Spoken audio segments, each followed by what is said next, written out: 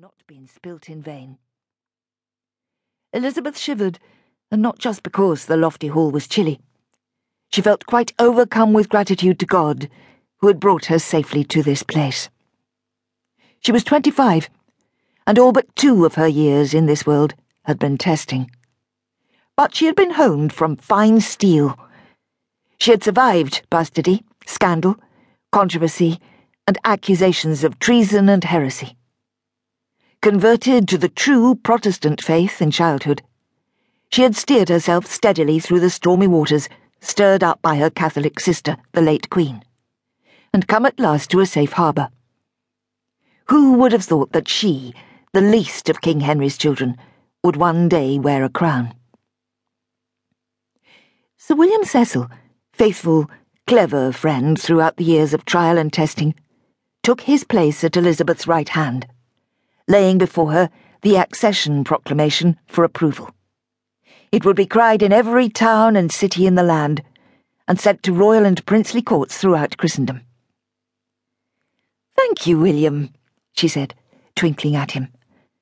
An unwonted smile creased his long, serious face, and he bowed his head, stroking his beard. A stout Protestant of 38 and a clever lawyer, he had effortlessly slipped into place as her chief adviser. She knew she could trust his wisdom, his ability, and his fidelity. He was a man who liked simple pleasures, hard-working and discreet, and above all, trustworthy. He had proved himself in the dark days of her sister's reign by his quiet but constant support.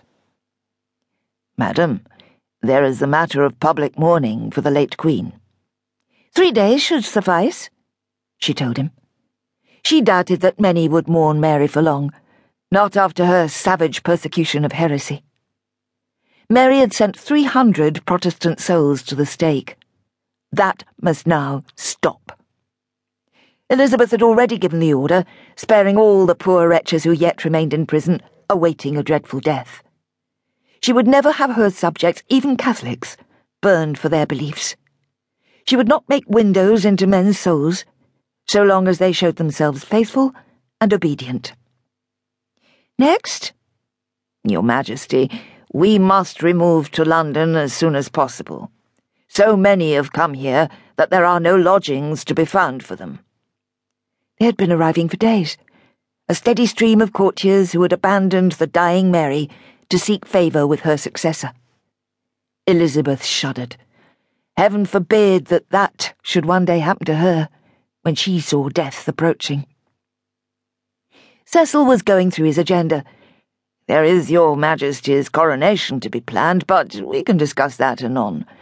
As for shifting the court, and all your Majesty's household and staff, I would advise the urgent appointment of a Master of Horse."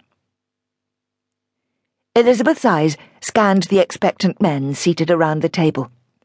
Somberly but richly clad, like herself, they were all substantial persons of rank and breeding, hard-headed and ambitious. She realized that, as a woman, it would take all her skill to manipulate them to her will. But there were ways of handling that. She smiled to herself. She would ration her favours so that they would be all the more prized, make her servants work hard for their rewards, and lead them on to live in hope. Her mother had done it, even with her awe-inspiring father. And so, therefore, would she. Some of these lords had served Queen Mary, reluctantly at times, she knew. There sat the Earls of Winchester and Sussex, who had escorted Elizabeth to the Tower in the dark days of 1554, clearly contrary to their will and better instincts. She did not hold it against them, for they had shown her all the kindness they dared.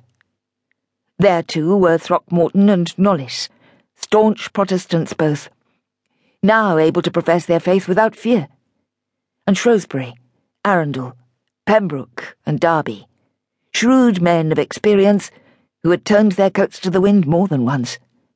The clever lawyer, Nicholas Bacon, William Parr, brother to the late Queen Catherine, whom Elizabeth had loved but wronged, she remembered painfully, and Lord Robert Dudley. Robert, magnificently dressed